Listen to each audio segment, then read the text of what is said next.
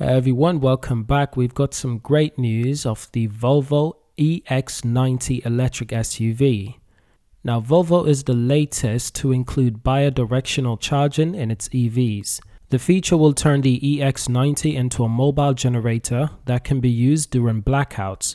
This is a wonderful feature to have in your car because if you lose power inside your home, you will be able to power your home using your car. This is absolutely incredible. I love the direction that we're going in with electric vehicles. We're developing more capabilities than we can ever expected. 5 to 10 years ago, it would be so abnormal for anyone to possibly consider the idea that your car could potentially power your home in the case of an emergency. Well, with the Volvo EX90 electric SUV, you will be able to do this exact thing. So let's try to understand some more information about this. So Volvo's upcoming flagship electric vehicle, the EX90 SUV, will feature bidirectional charging capabilities with enough battery capacity to power a customer's home, the company announced. Now, bidirectional charging is quickly becoming a highly sought after feature in many electric vehicles, and it works exactly like it sounds. With unidirectional one-way EV chargers, electric flows from the electric grid into the electric vehicle. With bidirectional two-way EV chargers, electricity can flow in both directions, in both ways. The Volvo EX90 will have its official debut in November the 12th, so customers in selective markets will be able to use the car's lithium-ion batteries to power their homes, portable devices, the company has said. It can also be used to sell energy back to the grid. How awesome is that? Now, Volvo is not alone in boosting the abilities of fleets of EVs operating as a virtual power plant of sorts. General Motors and BMW are both partnering with California-based Pacific Gas and Electric Company around the idea of vehicle-to-grid technology. Now, the idea is to use bidirectional charging equipments to push and pull energy from electric vehicles at any given time.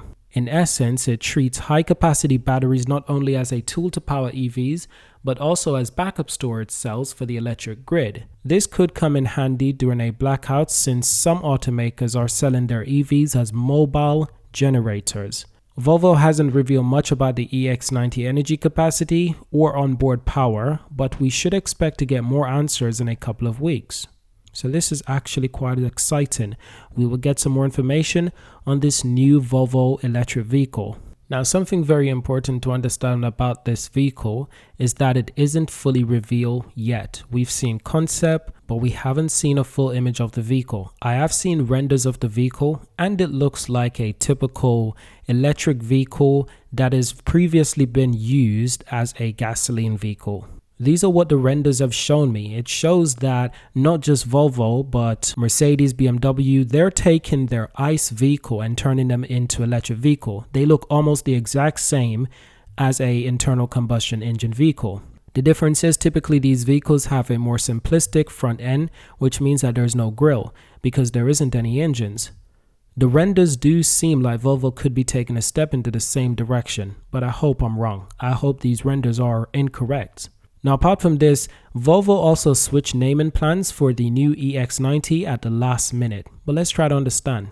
Now, obviously, we know Volvo has been gearing up for the presentation of the new range top-end SUV on November the 9th. Volvo is providing new details about the EX90 with the brand's new CEO, Jim Rowan, explaining how the company decided on the name of the first car that will come out under its leadership. Speaking to Auto News, Rowan said it was brand's familiarity that prompted Volvo to stick with the authentic nomenclature for the EX90 rather than making the switch to a new wordy name, as was the company's original plan under his predecessor, Håkan Samuelsson. So yes, there you have it. Volvo did change plans at the last moment, but to be quite honest, most electric vehicles from typical ICE companies, these vehicles do have complicated names. Similar to the Mercedes electric vehicle, they have some complicated name that just sounds way too confusing. Too many Q's, too many S's. EQS, SQE, I don't know, all of that stuff, it just gets a bit confusing. I like something simple like the Tesla Model 3 or the Polestar 2 or the Rivian R1T. I don't know, those just seems very simple. I don't want it to be overcomplicated. Now, to be fair, the Volvo EX90 doesn't seem that complicated. In my mind, the name doesn't seem that complicated. However, it can feel a little bit easily to forget. You can easily mistake that for ES90. But I also fully understand what Volvo is doing. Their brand, their customers are used to Volvo naming their vehicles exactly like this. And that seems to work for them for a very long time. So naturally, they would like to continue with this name and format. And fair enough, if it works for them, then I'm happy for them, of course. But what's perhaps most important for me is that we've got no idea what this vehicle will look like. Additionally, this vehicle is coming with so many amazing features. Now, this bi-directional charging technology will also be capable of charging other electric Volvos. Keep that in mind. And the firm's charge management system could reduce energy costs for users by charging during periods of low demand. When energy demand is high, the car can also sell energy back to the grid. Although these features will depend on particular market rules. Different countries, they have different rules. But they're bringing a host of awesome features to this car, including new LiDAR setups, light detection and ranging, which uses a scanning laser light to detect objects ahead. Volvo claims the tech can pick up a tire line in the road up to 120 meters ahead of the car's path. For example, while it picks up pedestrian up to 250 meters down the road, the detection model works at highway speeds as well in daylight and nighttime. Unlike a camera-based system that is not required for LiDAR to work, so the level of protection offered is the same regardless of driving conditions. Accidents with severe outcomes can be reduced up to 20%, with overall crash avoidance improved by 9%. Very good. Now in the EX90, the LiDAR system is accompanied by 5 radars, 8 cameras and 16 ultrasonic sensors. The latter includes parking sensors, for example, while much of the others will still be using pedestrian detection and lane keep assistance. Plus convenience features such as surrounded view when parking and semi-autonomous adaptive cruise control. Wow, gotta say, this all does sound quite exciting. And when this video is debut, I want to make a full reaction to it on the channel as well.